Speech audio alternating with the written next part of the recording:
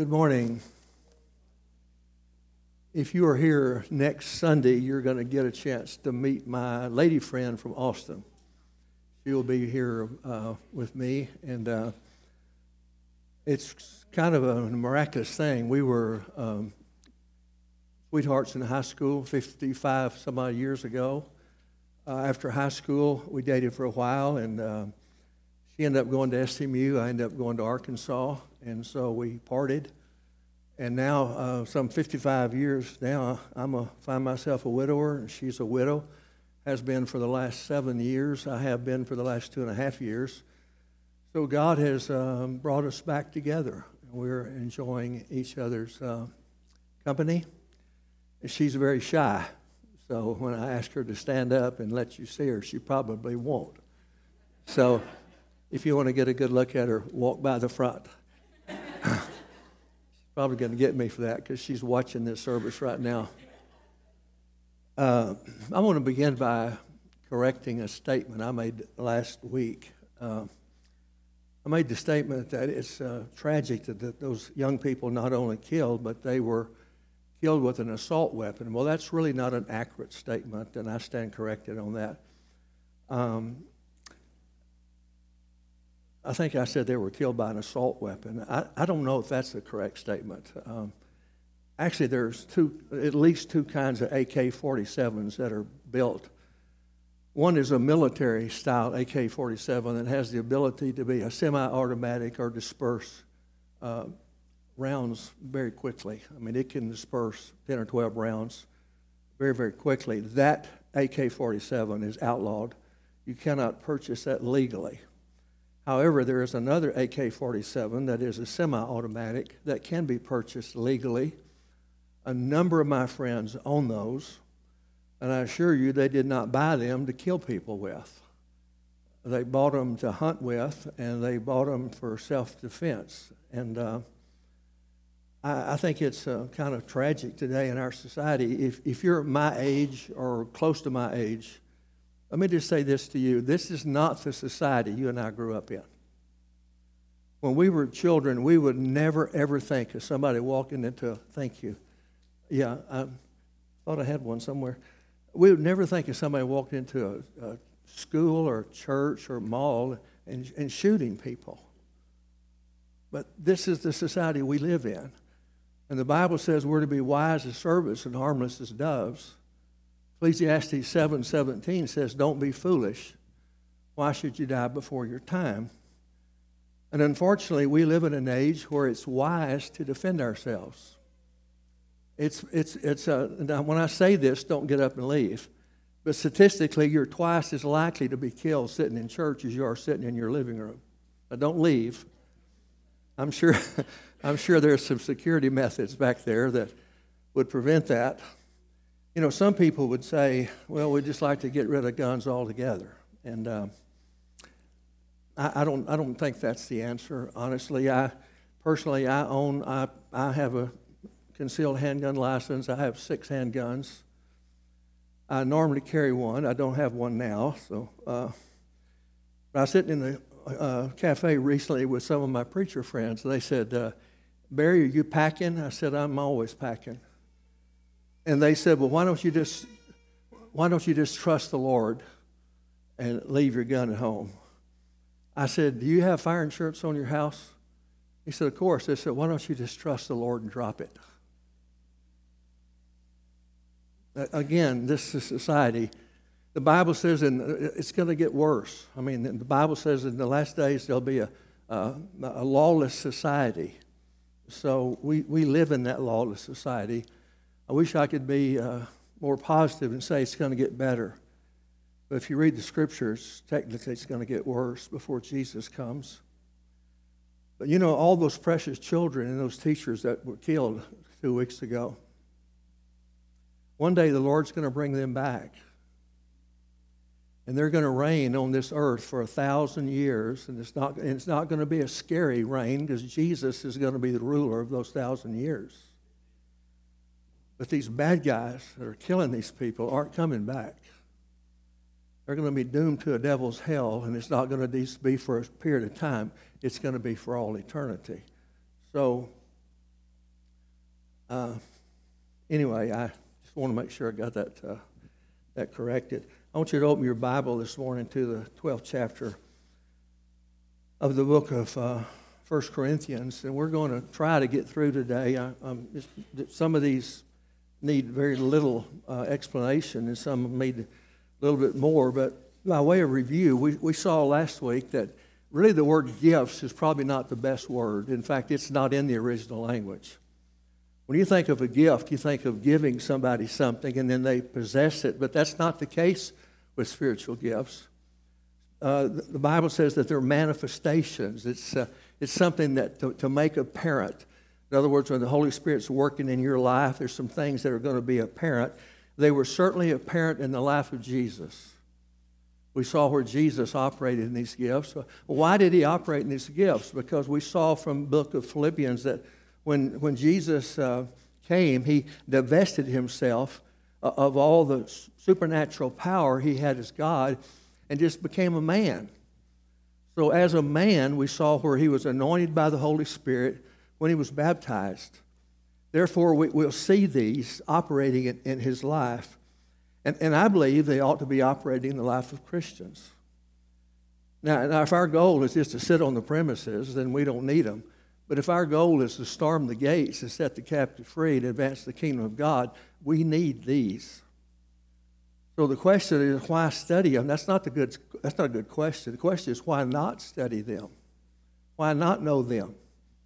We saw last week where Paul said, I would not have you ignorant concerning, he actually, New American Standard says, I would not have you to be unaware.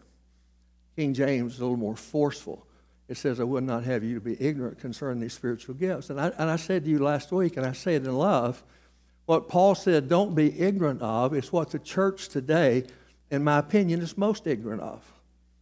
And the reason for that is like I said last week, Satan has so confused and abused the gifts of the Holy Spirit, consequently people refuse them. I talk to people all the time that will say, well, I just don't want to hear about the gifts of the Spirit. Well, why? I mean, the Bible says it's for the common good. King James uses the term to build up. Well, why wouldn't you want to build up the church? Satan doesn't want you to build up the church. So again, his goal is to keep us from the gifts. So, having said that, we're going to look at them, and some of them, again, won't take very much explanation. Some will take more. But if you're looking down at the 1 Corinthians chapter 12, he starts with wisdom, and he says, a word of wisdom. Anybody know anybody named Sophia? Anybody know a person named Sophia? That's the Greek word for wisdom. Sophia. If you go to Vine's Expository Dictionary of New Testament Words, it would say something like this: insight into the true nature of things, or the ability to give wise counsel, or to discern God's will in a situation. Now, why in the world would you not want that? I mean, as a pastor doing marriage counseling, that's exactly what I sought. I wanted wise counsel. I wanted to know God's will in that situation. And what about solving church problems? Churches don't have problems, do they? I heard about a guy one time that visited a Baptist church on Wednesday night, and it was a business meeting, and he didn't know it was a business meeting. After about 5 minutes, he turned to the guy sitting next to him. He said, y'all always fight like this? He said, shut up and reload. That's so true in some churches. I mean, it just seemed like they go from one fight to the next, and it's pitiful. It's sad. It's a horrible thing for the community. But what does the Bible say that begins our wisdom? Fear of God. The Bible says the fear of God is the beginning of wisdom. When I was at Highland, we had elders at Highland, and one of them was particularly gifted in the area of wisdom. And quite often, his name was J.B. Owens. Some of you may know him. He's gone to be with the Lord now. But boy, so many times I'd send people to him. I say, you need to go talk to J.B. I'm telling you, he's gifted in this area of wisdom. James says we can ask for it. Any man lack wisdom, let him ask of God, who gives all liberally. He won't chide you for it, but he'll give it to you. So we need to ask God. God, give us wisdom. Again, Jesus was wiser than any of the people that tried to trap him, that come to say, should we pay taxes to Caesar? Well, whose picture's on that coin? Caesar's, okay. We'll render to Caesar what is Caesar's and render to God what is God. So Jesus operated in this wisdom, and he was always dependent upon the Holy Spirit, as we should be. So wisdom, it's a great gift. It's a great manifestation. Then there's the word. Then the next one is a word of knowledge. And this comes from the Greek word gnosko. And again, Vine's Expository Dictionary, New Testament word, says to understand completely that which by any other means we wouldn't understand or we wouldn't know. It's God revealing something to you that you would know otherwise. And again, we see examples of that in the life of Jesus. How did Jesus know the woman at the well had been married 6 times before? He probably wasn't acquainted with her or family, but the word of wisdom. The Bible says in John chapter 2, verse 24, that he knew what was in their hearts. Matthew chapter 9, verse 4 says he knew what they were thinking. Mark chapter 2, verse 8 says he was aware in his spirit. Matthew chapter 22, verse 18, he was aware of their malice. So a word of knowledge is something that God gives you that you wouldn't know any other way, okay? Now let me show you how this is operated in my life. Several years ago, and I can take you to the stop sign where this happened in Oklahoma. I was going back to work after lunch, and I came up to a stop sign, and I don't hear God's voice. Maybe you do, and if you do, good. I don't. But I hear God speak in my heart. And God said, there's a man in the church I want you to confront because he's having an affair. And I want you to confront him, and I want you to confront him today. I said, Lord, you don't go around doing that. That's not something that's real popular for you to go around accusing people of doing things like that. So, all the same to you, Lord, I need a little bit more information than that. And the Lord's, again, no voice. I felt like the Lord said, go by this woman's house right now, and you will see his car in front of her house. And her husband's at work, and he should not be there. I said, okay, I'm going to end this once and for all. I'm going to go by her house. You know what? His car was there. His car was there. So I called him on the phone, and I said, I need you to come to my office as quick as possible. Let me add one more thing. He was a staff member. He was a staff member. I said, I'm going to tell you what the Lord told me, and if I'm wrong, I will get on my hands and knees, and I will crawl over to your chair, and I'll ask your forgiveness. But if I'm right, you're going to know this is a God thing. He said, okay. I said, you're having an affair. I'm going to tell you the woman's name you're having the affair with, and I'm going to tell you how long the affair's been going on. I told him her name. I told him how long it had been going on. He looked at me and said, how did you know? I said, I know because the Lord told me. You know what? It ended up saving a ministry and saving 2 marriages. But it's a wonderful gift. Abused, yes. Abused, yes. Good gift, yes. All right. Let's look at faith. We don't have to look up a definition in Vine's dictionary for that, do we? The book of Hebrews chapter 11 and verse 1 tell us what faith is. It says faith is the substance of things that we hope for, the evidence of things not yet seen. Now, faith can operate 2 ways. It can operate in us. First of all, the Bible says God has given to everyone a measure of faith. So we all have faith. Without faith, it's impossible to please God. He that cometh to God must believe that he is, and that he's the rewarder of those who diligently seek him. But first of all, it's faith to believe the promises of God. It takes faith to believe the promises of God. And secondly, faith to believe in his faithfulness to us. You know, I hear people say all the time, well, you Baptists believe you can lose your salvation, but if you're unfaithful, God will drop you. That's not what the Bible says. The Bible says when we're faithless, he remains faithful. We're going to be rewarded in heaven by how we live, but we're not going to heaven by how we live. We're going to heaven by our faith in the finished work of the Lord Jesus Christ. There are many great biblical examples of faith. The one that stands out in my mind is Daniel chapter 3. Remember when Nebuchadnezzar was going to throw the 3 Hebrew children into the furnace, and if they didn't bow down to his gods, and what did they say? They said, "Our God will deliver us, but even if he doesn't, we will still not bow down to your false gods." That's faith. I know people that say, "Well, I quit going to church because God let my mother die or my friend die," or something like this. In other words, I'll be faithful to God as long as God does what he's... Well, the Bible says in the book of Hebrews, there, 12th chapter, that many died in faith having not received the promise. But our faith is that God is faithful and God will keep his promises even when it doesn't look like there's an answer. Real quickly, when my daughter died, killed actually by a drunk driver, my wife and I had decided that she wasn't going to go back to school and teach until our children were school age. So my daughter was entering the first grade. It was the first day of the first grade, so my wife got a job teaching in the same school that my daughter was attending in the first grade. And so we were going to pay off what they used to call a balloon loan. Remember those? Don't ever get one. On our house. And so we were going to use her money to pay off that, quote, balloon loan. She never got a single paycheck.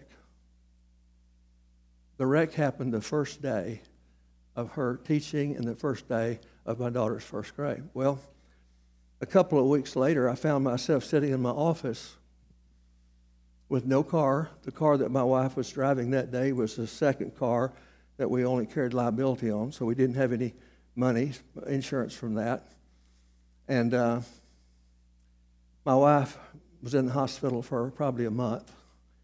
She came out of the hospital, she said, "I need the car to go see Mark." See, Mark was in the hospital. My son was in the hospital for about 6 weeks. So here I am, and then add to that the little small thing that I had a $56,000 bill at the hospital. $56,000. And this was 40 years ago. That was a lot of money then, it's a lot of money today. I remember getting down on my knees in my office and say, "God, you said you'd never put more on me than what I'm able to bear. I just want you to know you're really close. You're really hedging here. But I'm going to trust you. I'm going to trust you that you're going to meet my every need according to your riches of glory in Christ Jesus." I'm going to shorten the story to tell you that a few weeks later, I had a brand new Bonneville sitting in my driveway, completely paid for. I owed the bank absolutely nothing. I owed the hospital absolutely nothing. And I had $76,000 in my bank account.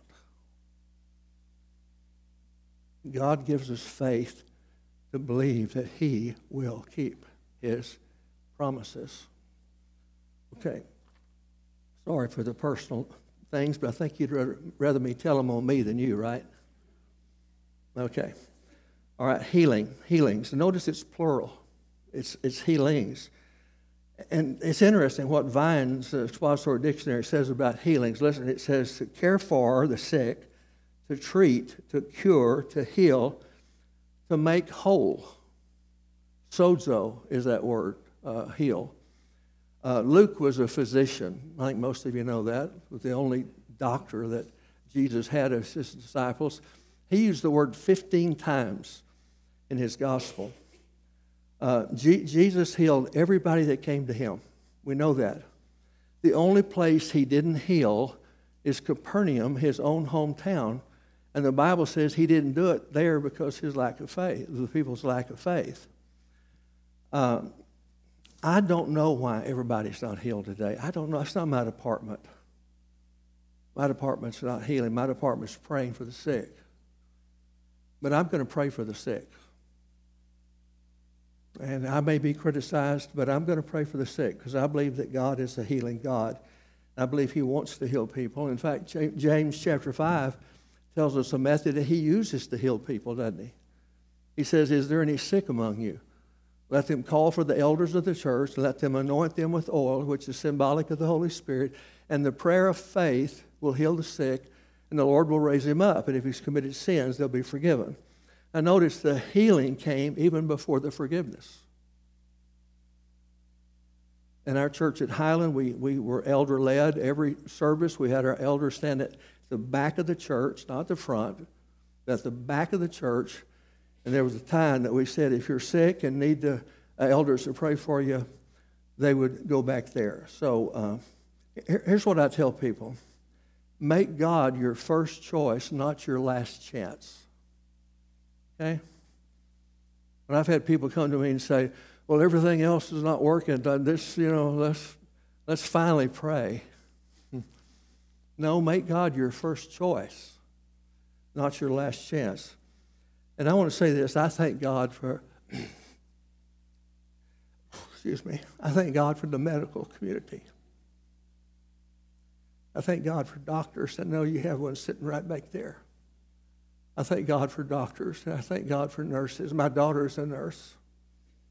As far as I'm concerned, they're God's healing hands. They're God's hands of compassion. And I thank you. In fact, I'm at the age right now for every number in my black book is a doctor. Every number in my black book is a doctor. And they're all Christians. Almost every doctor I have, before I leave the office, they pray for me. I'm often asked the question, is there such a thing as a real faith healer today? Well, if they are, they're awfully hard to find. Because it seems like every time I need one, there's not one around. It's not for me to say if they're, quote, faith healers or not. But I don't know. I know people that seem to be particularly gifted in that. I knew a particular pastor who worked in Israel as a pastor for 40 years. That was, God used him in a miraculous way to bring about healing. Okay, and we believe in healing, don't we? I mean, Baptists, if we don't believe in healing, why do we have Wednesday night prayer meeting and the number one thing we pray for is people's healing? So don't tell me that Baptists don't believe in healing. We believe in healing.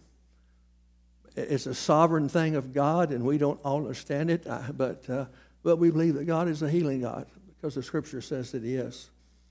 All right, let's move on to prophecy. Again, Vine's Expositor Dictionary says, the speaking forth of the mind and counsel of God. The speaking forth of the mind and counsel of God. Now, prophecy can be foretelling or forthtelling. What do I mean by that? Well, if you foretell, you're talking about something that might happen in the future. But prophecy can be something in the past, it can be something in the present, it can be something in the future. But it's also forthtelling. When I went to Highland, to be honest with you, when I first came to Highland, Highland was a whole lot more charismatic than what I was comfortable with. And I had a precious lady who said to me one day, as I was starting the service, she said, when are we going to have a prophecy from the pulpit? I said, ma'am, I think we have one every Sunday. We do? I said, the word prophecy means to forthtell, not just to foretell. So in that sense, yes. I see two types of prophecy in the Bible. I see the office of prophet. For example, in 1 Corinthians chapter 14, verse 29, it says, let the prophets speak, and let the other prophets pass judgment. I mean, even prophets don't have a carte blanche where they can just say whatever they want to. The Bible says if one prophet was speaking, then the other prophets were passing judgment upon him, if that be true or not. And then there's the gift of prophecy mentioned here. If you'll turn to the 14th chapter, let me read it. It says, pursue love, desire earnestly spiritual gifts, but especially that you may prophesy.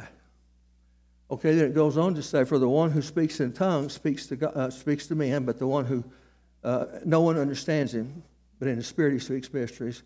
But the one who prophesies speaks to men for edification, exhortation, or consolation.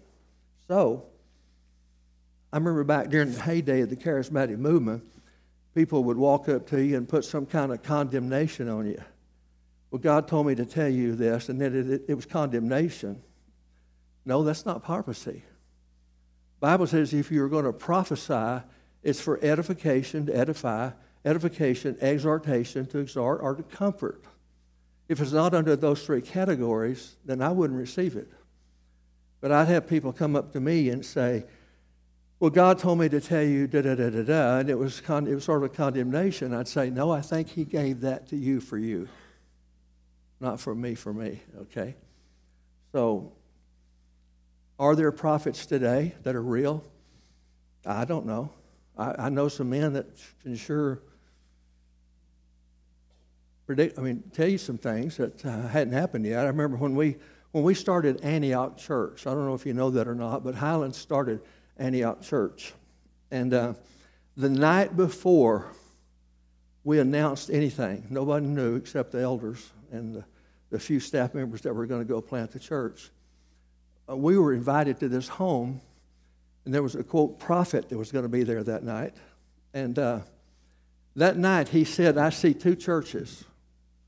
I see one that's more of a local-based church that supports missions, but I see one that's more of an international church, all over the world kind of a church. That's what Antioch is. Antioch said, Highland had missionaries, don't misunderstand me, but Antioch was more of a world-based church. He said that the night before it was ever announced from the pulpit. Now, how did he know that? He doesn't even live around here somewhere. So, are there prophets today? If they are, they don't run in large herds. But it's not for me to say whether that they are or not. Okay, let's look at the next one because it kind of gets a little bit more light on this. The distinguishing of spirits. The distinguishing of spirits. Now, many people will say, well, I have the gift of discerning of spirits. Well, that's not what this says. It's the distinguishing of spirits. And what does that mean? It means the ability to distinguish whether a spirit is a good spirit or an evil spirit. Whether the prophet or the preacher that's praying is a good one or an evil one. And why would you need that? Well, if you turn over to 2 Corinthians chapter 11, listen to what it says in verse 13. For such men are false apostles, deceitful workers, disguising themselves as apostles of Christ. No wonder, for even Satan disguises himself as an angel of light. Therefore, it is not surprising that his servants, Satan's servants, also disguise themselves as servants of righteousness, whose end will be according to their own deeds. So according to that scripture, Satan has preachers that have disguised themselves as real preachers that are not. Now, that's not to say that everybody that says something that's wrong is a false teacher or false prophet, but I was listening to one of these television preachers recently, and this is what he said. He said Jesus had two homes. He had a large home in Capernaum where he could entertain a lot of people. Then he had a beach house. What does the Bible say?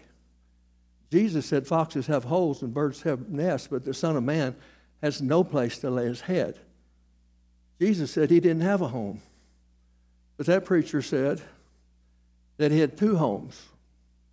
Well, I don't think you have to have the gift of discernment to know that's not true, right?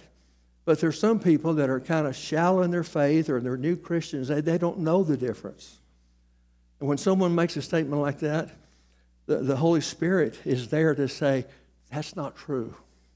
Okay? That's not true. Now, this is an important gift because Satan does have not only assassins, but he's got false preachers and teachers. And now let me show you one of the ways this has worked in my life. When I was in Oklahoma many years ago, I was asked to speak one Sunday night in a young man's church. He was early 20s, I guess. And he just invited me to come and speak, so obviously I took the invitation. And I remember it took a long time to find the church. It was a country church, and When I finally found it, it was right at church time. He came out in the parking lot and said, "Man, I'm glad you found us." He said, "I was about to give up on you." I said, "I was about to give up on you too." But that was back before you could ask your phone to tell you how to get someplace. So I did what any preacher would do. I went in and he said, "Well, let's go sit on the platform. It's time for church to start." That's okay. So we went up there, and I sat right about here, and he sat right about here. And I did what all preachers do. The first thing you do is just kind of scan the auditorium just to see who's there and so forth. Well, I made eye contact with the guy sitting right back over there. When I made eye contact with him, I turned to the preacher and I said, "Don't look right now, but I want you to look back there. There's a guy sitting back there about 5 rows back. He's on the inside aisle. He's well dressed, has on a suit. Tell me if you've ever seen him before." So he, discreetly looks back there, and he kind of turns and whispers to me and says, "Excuse me, I'm going to have to do something here. I'm getting pretty dry." So he turns, and he says, "I've never seen that man before." I said, "Well, that man is demonic, and he is going to start a ruckus in this service tonight before it's over. And when he starts that ruckus, do you want me to handle it or do you want to handle it?" He kind of a broken voice. He said, "I kind of want you to handle it." I said, "Okay, I'll handle it." Now listen to me. Just before I got up to preach, 2 policemen came in and took him out of the service. When the service was over, I went back there to the people that were sitting behind him. And I said, "What happened here tonight? Why was that guy taken out of the church?" And the 2 ladies said he was saying things that scared us under his breath, but we could hear him. He was saying things about you, and he was saying things about the church, and so it frightened us. So we went back and told the ushers, and the ushers came and took him out. Now, you say, "Well, Barry, how often does that happen to you?" Not very often. But it is a spirit of discernment that that God just reveals that to you. Okay? So why would you be afraid of that? Great. All right, now we come to tongues. I just missed the service. No, not really. I'll wait and let your new pastor, talk about this one, okay? This, of course, is the most controversial. This, of course, is the most abused of, I think, all of the gifts. Now, let me just say this. When I study this, and believe me, I've studied it a lot over the years, I see 2 kinds of tongues here. And let's go to Acts, over to Acts chapter 2 real quickly if we could, okay? Acts chapter 2. And now this is, of course, when the Holy Spirit came. By the way, I keep hearing the term baptized in the Spirit, speaking in tongues, but here it doesn't say that. It says they were filled with the Holy Spirit.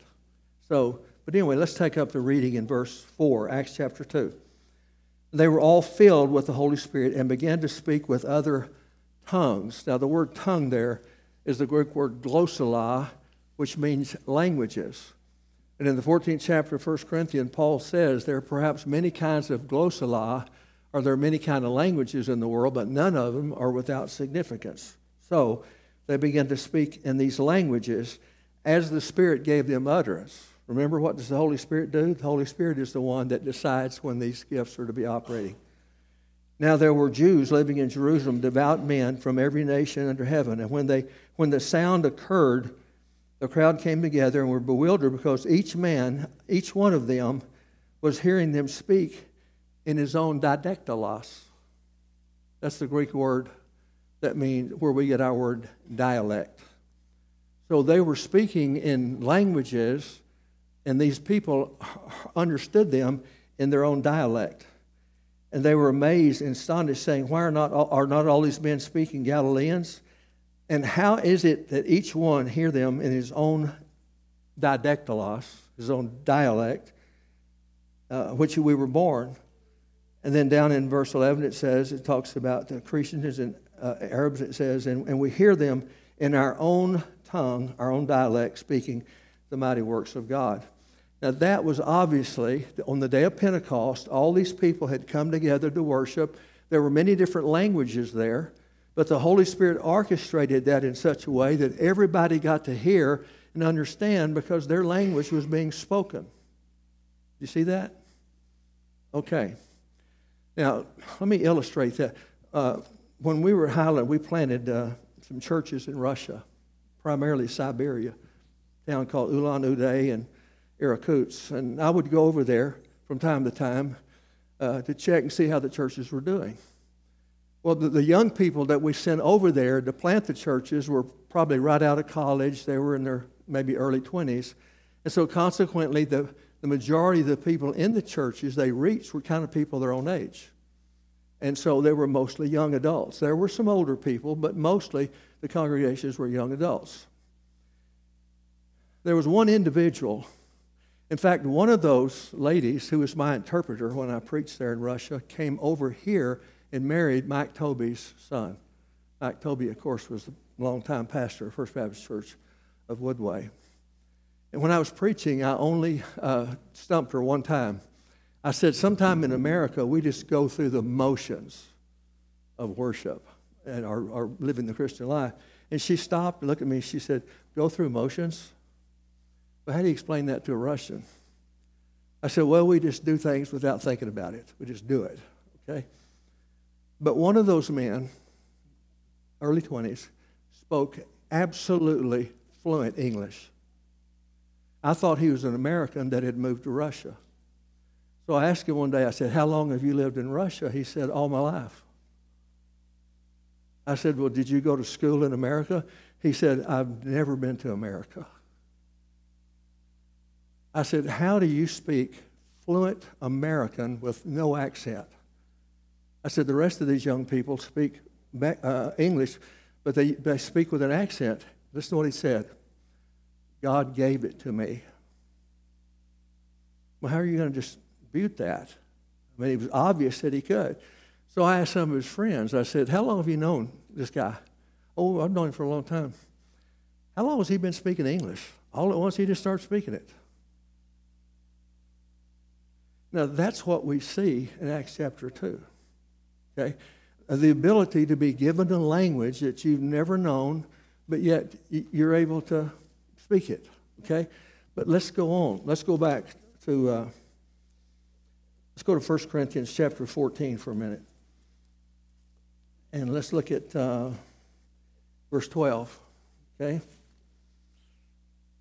So also, since you are so jealous for spiritual gifts, seek to abound in the edification of the church. Therefore, let one who speaks in a tongue pray that he might interpret. For if I pray in a tongue, my spirit prays, but my mind is unfruitful. What is the outcome then? I will pray with my spirit, and I will pray with my mind also. I will sing with my spirit, and I will sing with my mind also. Otherwise, if I bless in the spirit only, how will the one who fills the place of the ungifted say the amen at my giving of thanks, since he does not know what I'm saying? Then verse 17. For you are giving thanks well enough, but the other person is not edified. He's not built up. I thank God that I speak in tongues more than you all. However, in church, I had rather speak 5 words with my mind so that I might instruct others than 10,000 in a tongue. Now go back up there where he says, I will pray in my spirit, and I'll pray, well, let's make sure we get it right. He says, otherwise, he said, what is the outcome then? I will pray with my spirit, and I will pray with my mind also. I will sing with my spirit, I will sing with my mind also. I don't think that's talking about a foreign language. I think he's talking about something that the Holy Spirit gives him to pray in that, the charismatics will call it a prayer language. Okay? I don't understand that because I've never done it. But he says, you're giving thanks well enough. Now, would he say that if it were just a bunch of gibberish that had no meaning whatsoever? No, he wouldn't say that. He would say that's just a bunch of gibberish that has no meaning whatsoever. No, he doesn't say that. He says it's legitimate. And he said, I will do both. But now here's where, to me, the snag kind of comes in. they will take, quote, the filling of the Spirit that happened in Acts chapter 2 and the prayer language, if you want to call it that, over 1 Corinthians 14, and wed the two. That's not being intellectually honest with Scripture. What happened in Acts chapter 2 was clearly a known language that they understood, but the people speaking it didn't know it. It was given to them. But in chapter 14, we come up with something that looks entirely different. In fact, when I get to heaven, I'm going to sit down and have a long talk with Paul. I'm going to say, Paul, you could have made this a lot easier for us to explain, but you're all over the map. I mean, read 1 Corinthians chapter 14. He starts out by saying, he that speaks in tongues speaks to God, for no man understands him. Howbeit in his spirit he speaks mysteries. Then he comes down and says, by the way, there is no language. There's not somebody understands it somewhere. And then he'll come along and say, oh, by the way, I pray in a tongue. But then he'll say, therefore tongues are for a sign, not to those who believe, but to those who believe not. Then the very next verse he'll say, but if you all speak in tongues in church, and the lost people come in, they're going to think you're crazy. Then he'll come down and say, but if you do speak in tongues, it should be limited to 2 or 3. And then he'll end the chapter by saying, forbid not to speak in tongues. Paul, I mean, you're just all over the map. So what's the outcome? Seek the giver, not the gift. Seek the giver, not the gift.